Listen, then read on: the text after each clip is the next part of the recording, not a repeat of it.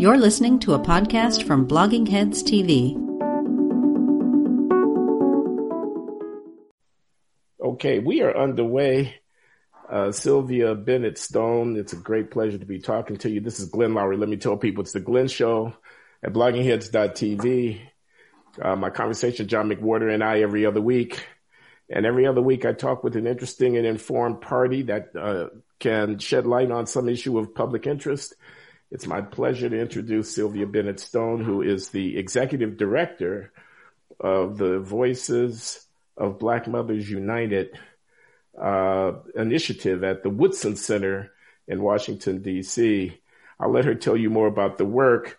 These are mothers who have lost children to urban violence and who are trying to stand in the gap and be supportive of others who have had a similar loss and address themselves to public issues. But I don't want to speak for Sylvia. I'm really grateful that you've been able to spare some time to talk to me here at the Glenn Show. So welcome, Sylvia. Thank you, Glenn. I really appreciate you having me on and appreciate the invitation. And I'm excited about this conversation. As you were saying, we are Voices of Black Mothers United. And let me share a little bit about how Voices of Black Mothers United came about. Please do. I've been a long time CAN member of the Woodson Center back when it was C&E. And people don't know what the Woodson Center is. Excuse me for interrupting. This is Robert Woodson, the Woodson Center, formerly the National Center for Neighborhood Enterprise, which works with grassroots organizations around the country, empowering people to make their lives better, working on positive solutions, working with, from the least of these, as Bob would put it, Bob Woodson, my old friend, the Woodson Center, and Voices of Black Mothers United is a program within the umbrella of the Woodson Center. I just needed to explain that. Go ahead there. Yes. Mr. Woodson, from knowing me from way back when, and then after the death of my daughter, I dropped off. In fact, when the death of my daughter occurred, I was in the middle of developing a violence-free zone for the city of Birmingham. Let me share a little bit about the death of my daughter. My daughter was July 4, 2004, on the 4th of July. They were caught in a crossfire, and I say they because she and her girlfriend was in the car and was caught in a crossfire of guys shooting at each other at a gas station of all places. And the girls got caught. The bullet went through my daughter's body and stopped in the heart of her girlfriend, and both girls died. I'm so sorry. Thank you. Since then, I had to figure out what was the new normal in my life. You know, I've always been a grassroots organization that did financial literacy, literacy training altogether, employment training. We've done a lot of self-help type programs that we provided for the communities. I didn't know what to do after then because I was caught in between, oh God, how did this happen to me? Oh. But the fact of the matter is that there are a lot of me's out here, a lot of mothers who's lost their innocent children to violence in the community. There's no law against going to a gas station. Correct? That's correct. I think we have to do that. I think that's a necessity. However, the problem is that you can go to this gas station and not come home. Too many times have I seen and gone through talking to mothers whose children have been innocently killed. My daughter and her girlfriend were two of them. So from that point on, I started advocating and talking about the violence in our community. No one wants to have that conversation, I quickly found out. Oh, she's just a grieving mother. She needs to go somewhere and grieve alone and be quiet. Then it escalated to the point of she must be having mental illness issues. Maybe she had a nervous breakdown. She just needs to shut up and leave this alone. Her daughter's been dead for 5 years. Oh my God. When is she going to stop? These are the things that you hear from our community. But yet, if a police officer kills someone's child, the whole world wants to burn down. But we can have 10 shootings and 10 mothers, 10 families destroyed in one night, and no one wants to talk about it.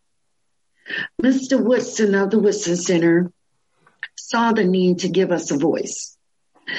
If they don't want to hear us individually, they will hear us collectively. And that's where we started organizing Voices of Black Mothers United. If you think about it, Glenn, Black women have been the leaders in their communities for a long time. And that's not taking away from any male that's in the community. But we've been the candy store lady. We've been the babysitter. We've been the listener, the confidant. We've been it all to all the children in the community. So really, we've been that pillar. But yet, when something like this occurs, they want us to go in a corner and be quiet. We're no longer valuable. Well, that's a lie. And I will not be quiet. Bless you. Sylvia, what was your daughter's name? Her name was Crystal Joy Bennett. I named her Crystal Joy because it was clear to me that she was going to be a joy to the world. And that she was.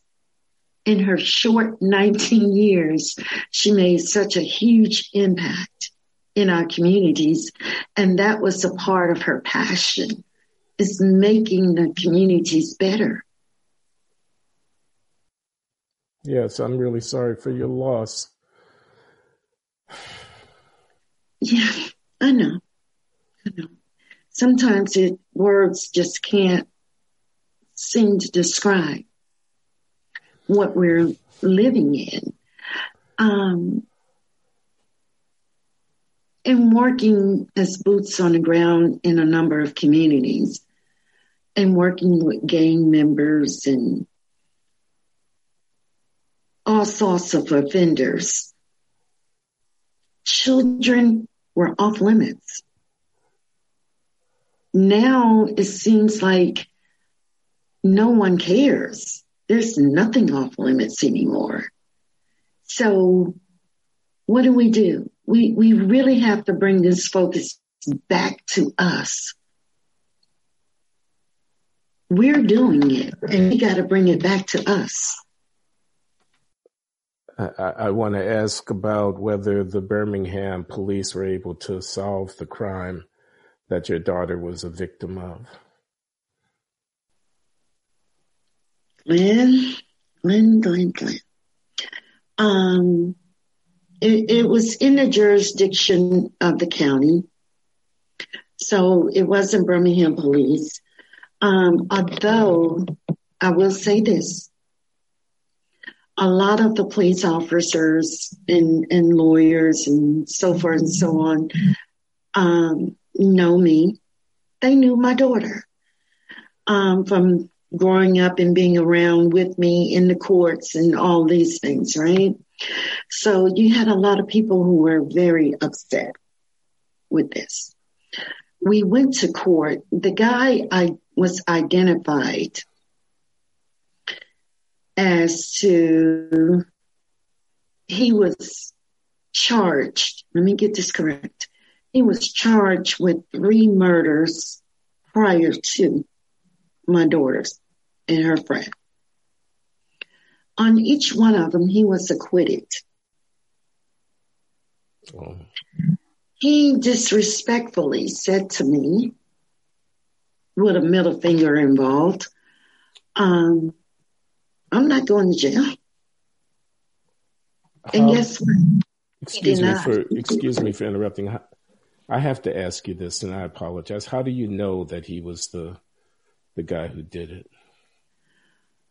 On the stand during his trial, he said, I may have killed those 4 little girls. I'm sorry, I didn't mean to kill them. How could he have been acquitted? Everyone is still asking that same question.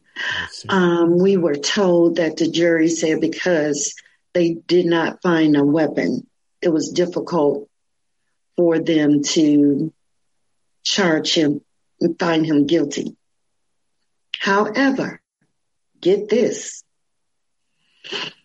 After his trial was the trial of the young man who was driving the vehicle he was in. Did not put his hand on a gun. Did not touch the gun. He was driving the vehicle, and he received life without parole. Oh, my God. We have a very broken justice system. And sometimes, you would think that that I'm living is out of a movie. These are things you see on TV. These are not things that you live, especially if this is not your lifestyle. So it's very complicated and difficult to even understand. I still don't understand it. But for my mental and my physical life's sake, I had to let it be, because otherwise it was going to drive me to a point of no return. And those emotions spilled over to something negative. And I could have gone to that place where it seems like all these kids are. They're angry. They don't understand, and they're acting out in a violent way. I could have easily gone there. I really could have. And I had to look at myself and say, I can't be a hypocrite. If I'm saying to these kids out here, violence is not the way, but yet I allow myself to get that angry to where I want to pick up a gun and do some revenge, I'm a hypocrite. And no, why should they believe me? Why should they listen to me? So I had to make a conscious decision to do it this way. You tell me that the gentleman whom you believe with good cause murdered your daughter gave you the finger? In court, sure did. That's unspeakable. That's the level of disrespect that we're dealing with on the street. Not to mention all the other torture of calling my phone, shooting at my house. We went through all of that. To try to intimidate you? Yes, sir. Yes, sir. I don't think I certainly don't have any idea of what people have to endure, what victims have to endure. It's not enough talked about. There's a lot of talk about a lot of other stuff. There's not enough talk about the people who are suffering these losses. There are thousands of you. I know you know that.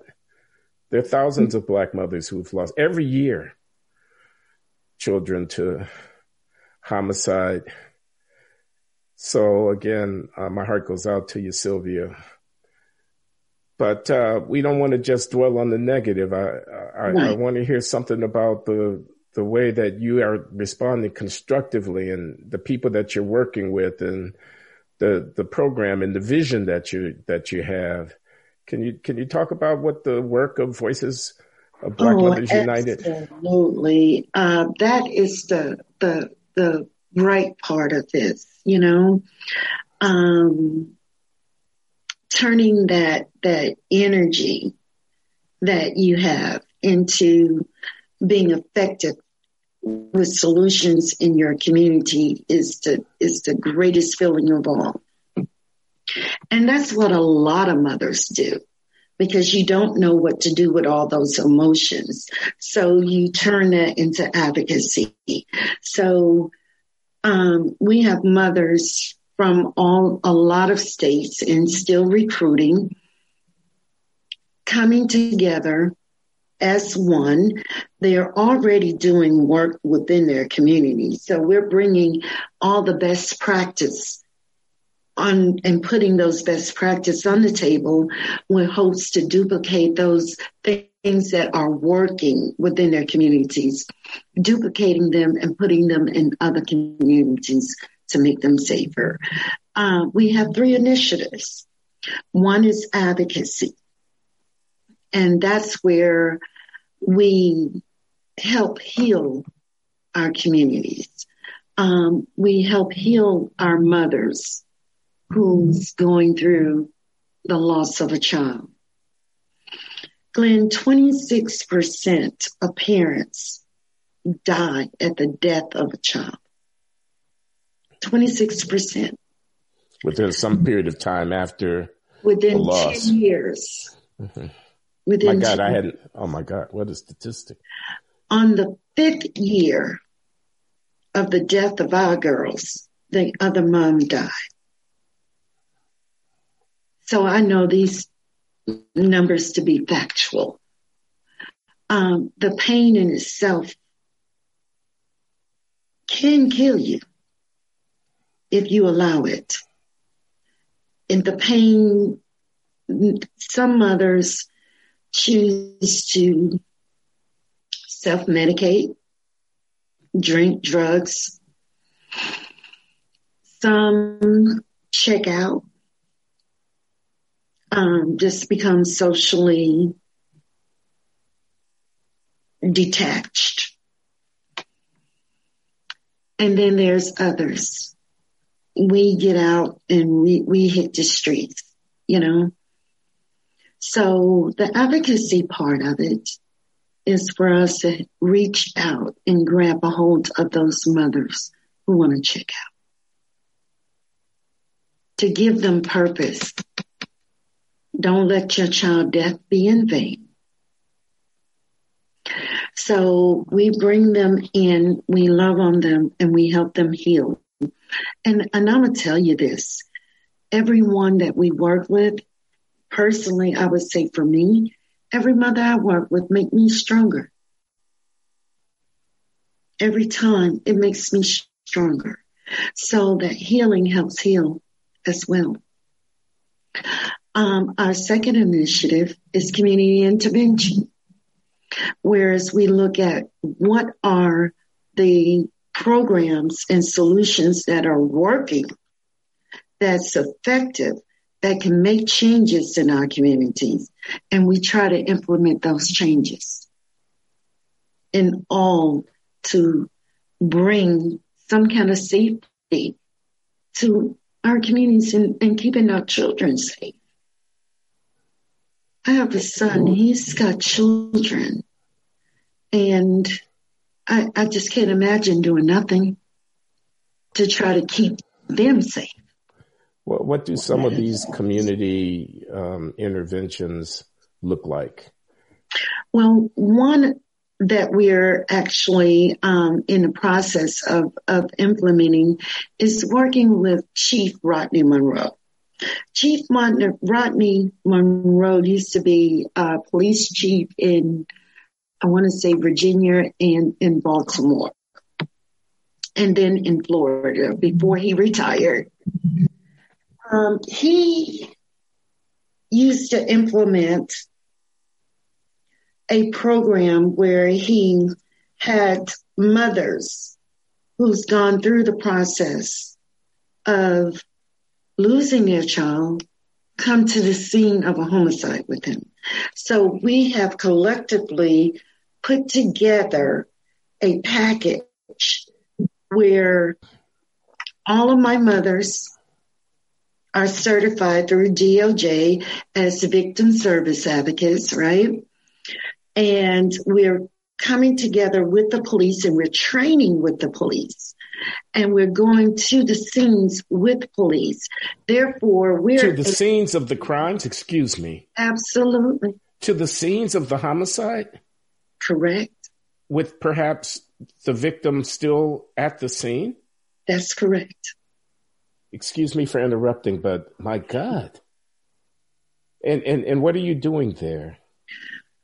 While the police are able to do their job, we're able to deal with the family because we know exactly what that family is going through. We know exactly how to calm that family down. Whereas the police scenes, they're there to do a job. And prayerfully, the job is to get as much information as they can to close that homicide. For an example, and I always use my case as the example. If the police had gotten to the homicide scene of my daughter, one, she may not have been dead. Okay? Two, if they were able to properly assess that scene, perhaps they would have gotten a gun. And things could have went totally differently in terms of court. Because at the end of the day, we as victims, only thing we want is justice. We'll never get our baby back. One of the things that you might do in terms of intervening is to try to comfort the parents or the family so that they don't be tempted to take matters into their own hands. Oh, absolutely. So what that does, it sets a tone to where they don't retaliate. I see.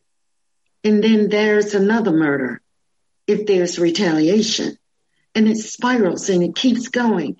So by us being there, we can allow the police to do their job and we can help the parents or the family members on the scene right there.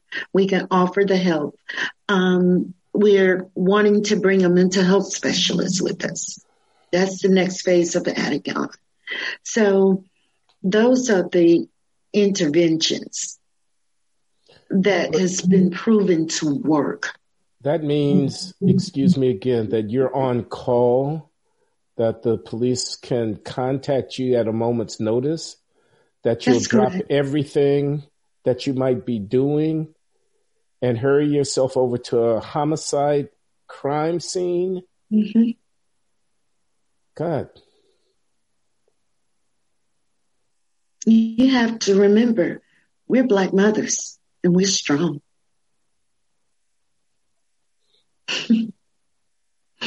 We are so committed to what we're doing. This is not talk. We're talking about solutions. So we are boots on the ground doing what we say we're going to do.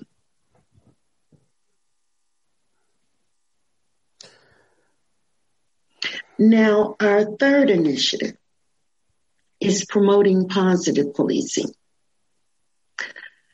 Okay, so we're saying we don't support the defund the police initiative at all, because realistically, if you talk to the people in the community, just about 80% is just going to say, man, we know we need the police in our communities. We know that. But why is it that they don't speak out and say these things in their community? I don't know. So we became that voice. And now you have more people saying, oh, yeah, it's ridiculous defunding the police, right? But we are saying that we want to promote positive policing. I work with police all day, every day, for years. There are some good ones, and there are some not so good ones. And that's just the truth of the matter. Yeah. I always use the example of a customer service clerk. You have some good ones and you have some not so good ones, right? You know, so there are professions that people just should not be in. And there's no different than the law enforcement. Some of them should not be there, right? So we want to promote that positive policing. We want to promote those who have sworn to be peace officers and doing just that. We want to promote those officers who are getting out, getting to know their community members within their beat, right? Those are the ones we want to encourage. We want to promote and we want to support. And we want to encourage others to do the same.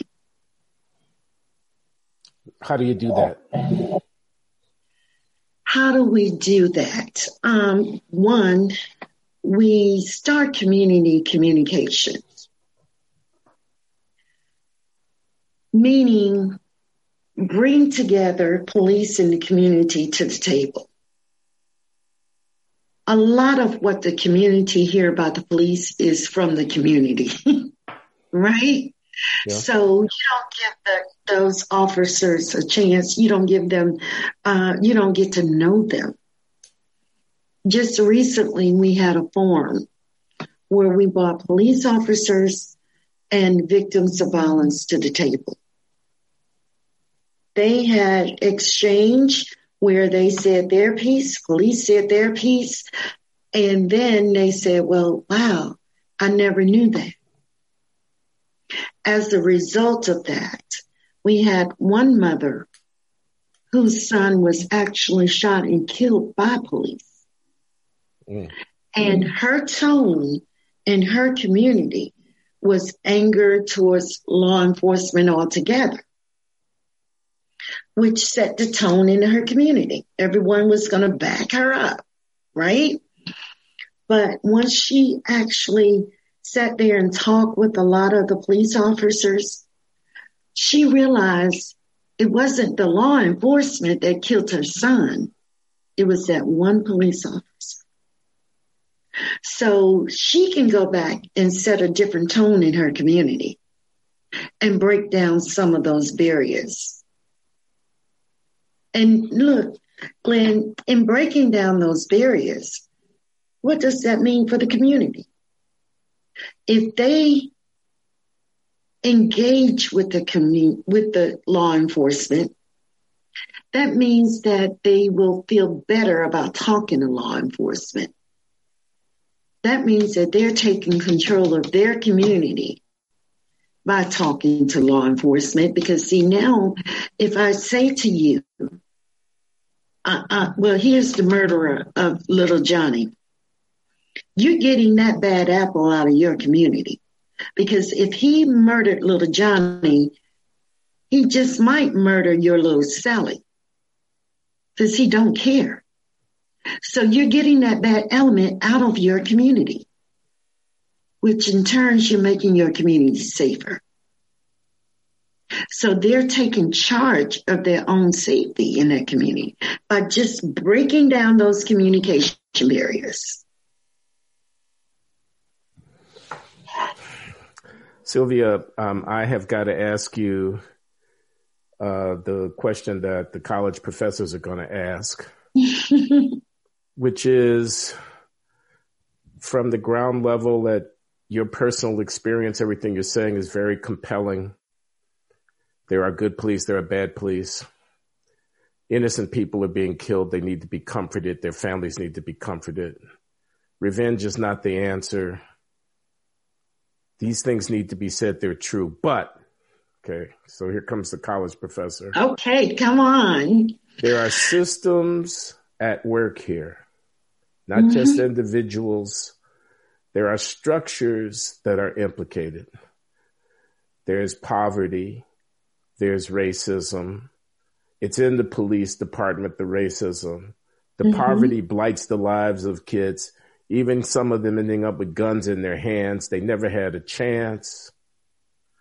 They grew up in a housing project. There wasn't any summer opportunity. The schools failed. There are guns everywhere. The Black people didn't bring the guns into the community. They're not responsible for the culture where they celebrate the gun.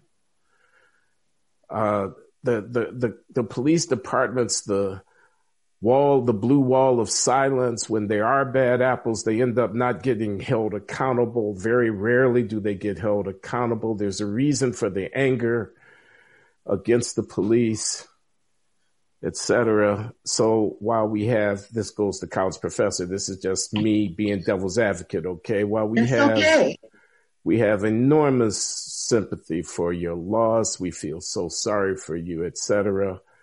And we respect you. We can't take our eye off of the systems and the structures, the racism, the poverty, the rogue police departments, the lack of justice, the root causes of gangs and drugs and violence. We have to keep our eye on the system if we're going to really get justice. There's justice in the small, and then there's justice in the large. And again, with great respect, we can't take our eye off the ball about the justice in the large. So, okay, that's the speech. Forgive me for having to say it, but I want to hear how you react to it. Okay. Let's go back to one of the things that I said. I had a choice of whether I wanted to become them or someone else. I was at the level of being just that angry, especially when the guy was acquitted and gave me the middle finger. I was at that level, I promise you. I'm a gun owner. I'm actually ex-military, veteran, expert shooter. We don't want to get you mad at us, that's for sure. I could have easily taken him out. So I'm going back to making a personal choice, because to me, that's where it starts. It starts in the home of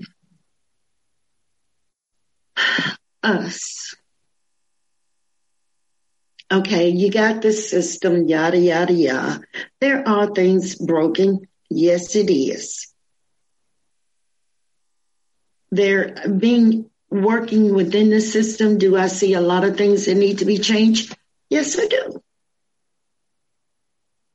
But just like I tell my children, at the end of the day, the system wouldn't be the system if you made the wrong choices, period.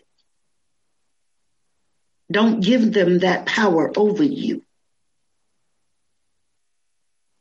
I couldn't give this system that power over me to determine the rest of my life and my faith.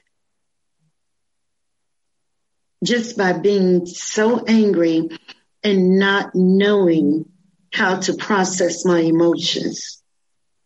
So I pick up a gun and say, okay, you shot mine, so I'm going to shoot you. And then someone in his family going to say, well, you shot him, I'm going to shoot yours. And it continues just by that one choice. So you have to make a personal decision. That starts with us. I'm sorry. And then the system won't even get involved in my life to determine the rest of my life. Let me put it this way. You told me that the young man who was driving the vehicle in which the shooter who murdered your daughter was riding got sentenced to life without the possibility of parole, even though the shooter himself walked. Mm-hmm. So here's my question, Sylvia. What would you say to the mother of that young man, the driver of that vehicle, about the system? Glenn, I had to really, really, really do some soul searching. I did not ever meet the mother of that young man, but I did meet the grandmother. And the grandmother's position on the death of the girls, well, it was just their time. They were going to die one way or another. They just got caught by the bullet. Wow. No, I'm sorry. No, no remorse. So I had to refrain myself for not getting violent with an elderly grandmother, for saying something so cold to me, right? Okay, so what happened in the case of this young man, every time that the other one was charged with murder, he was the driver of the vehicle. That's one. You're saying there were other crimes of which he was also implicated? Yeah, every time that the other young man was charged with murder, he was the driver of the vehicle. And how many times was that? That was 3 times prior. I'm sorry if you told me that. I missed that important piece of information. Okay. That's 3 okay. prior homicide offenses? That's correct, that they were charged, but were always acquitted. Okay. And he was the driver every time? Because I guess it was a gang or a group of people who rode together.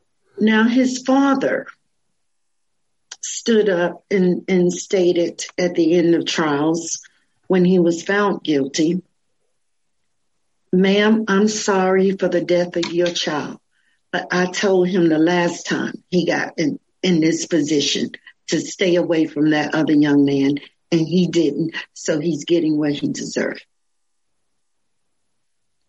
Now, the law states is that he was able to be charged with the same murder because they both were there. It is my understanding that his attorneys told him to be quiet. Don't say anything, because he knew where the gun was. He knew exactly how everything transpired, and he chose not to talk. And if that gun could have been identified by the authorities, they may have been able to convict the shooter. That's what they said. Now, do I believe that?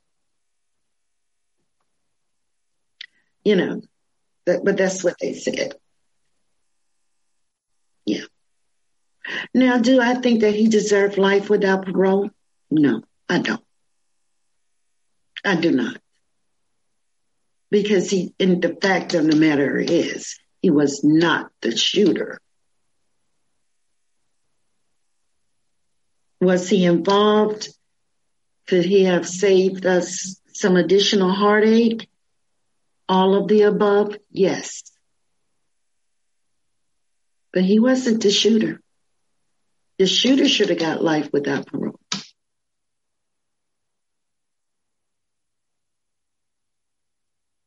So our case have become a very interesting study case for law students. I noticed that the website for Voices of Black Mothers United, that you have state leaders in different states like Pennsylvania and Maryland and Alabama and whatnot, Indiana. I was very impressed. So you're branching out, you're active, not just in your own local community, but starting to be around the country.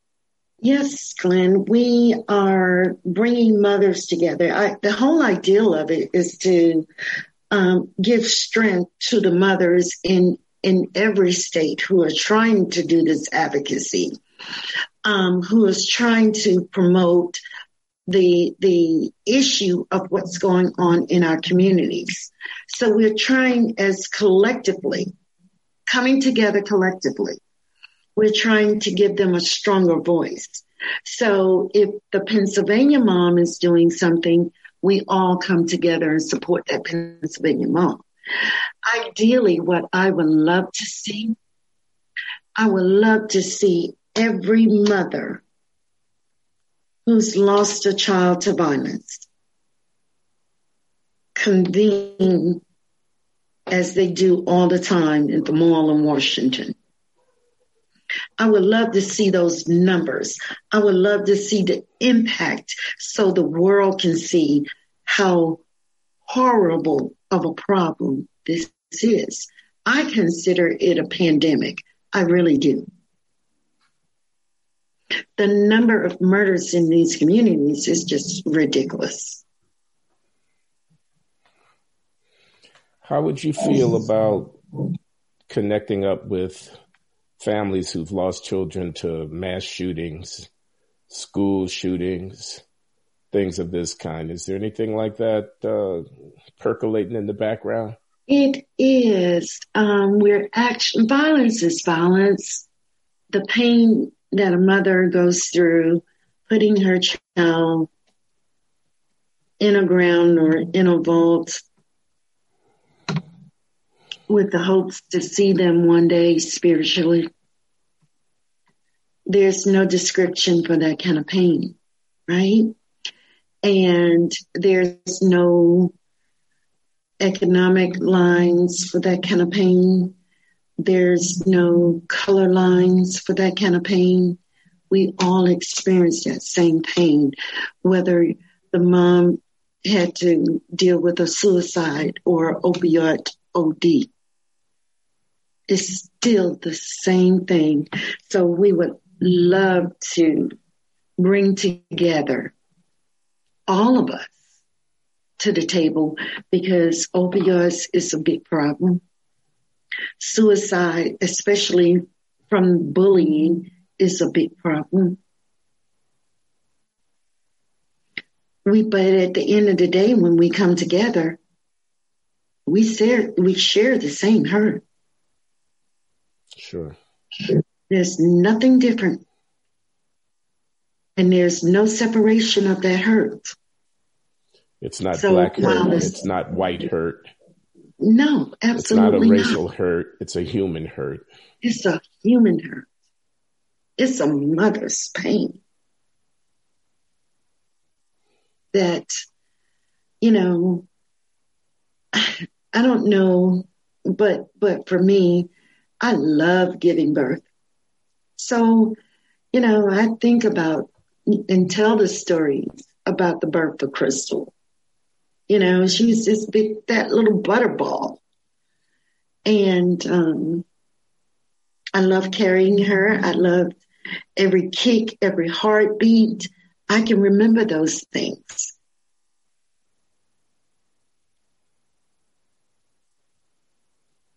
Every moment of it.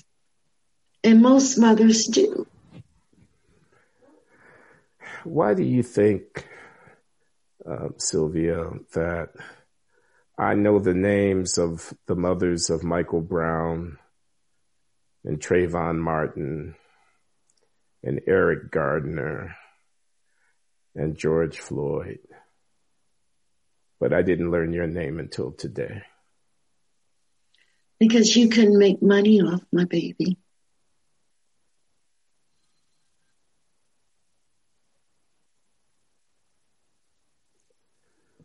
I'm going to tell the truth and shame the devil.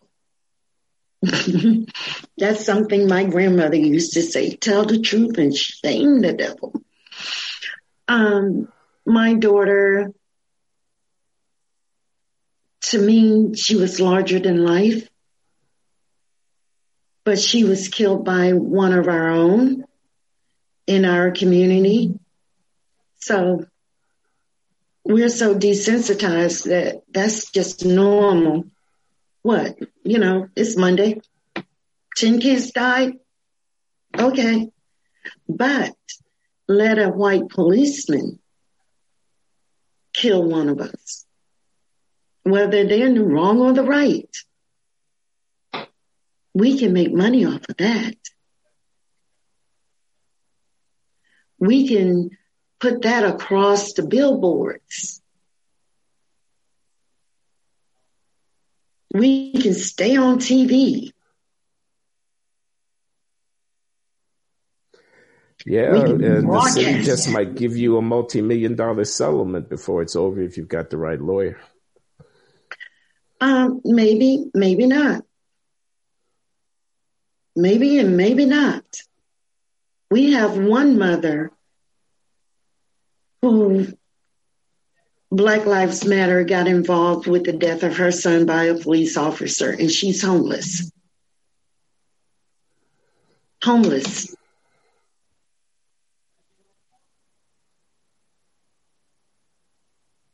Now, I can see under ordinary circumstances how that homelessness can happen because you totally shut down.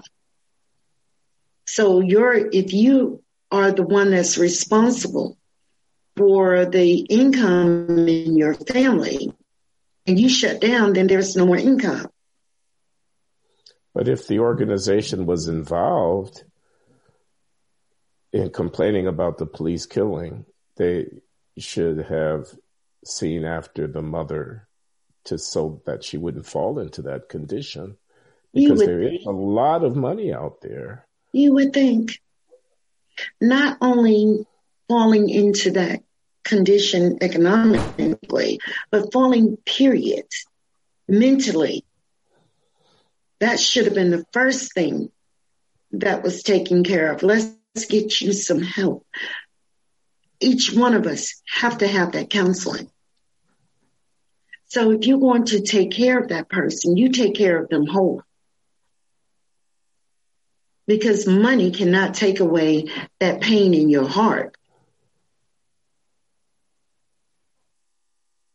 So if you're truly concerned about that person as a human being, you're going to start with taking care of their mental stability. You're going to start by loving on them.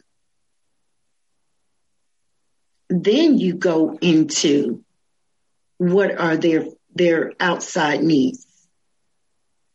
But you're going to make them a whole person again. That's the first thing. You start with that love. Where's the love?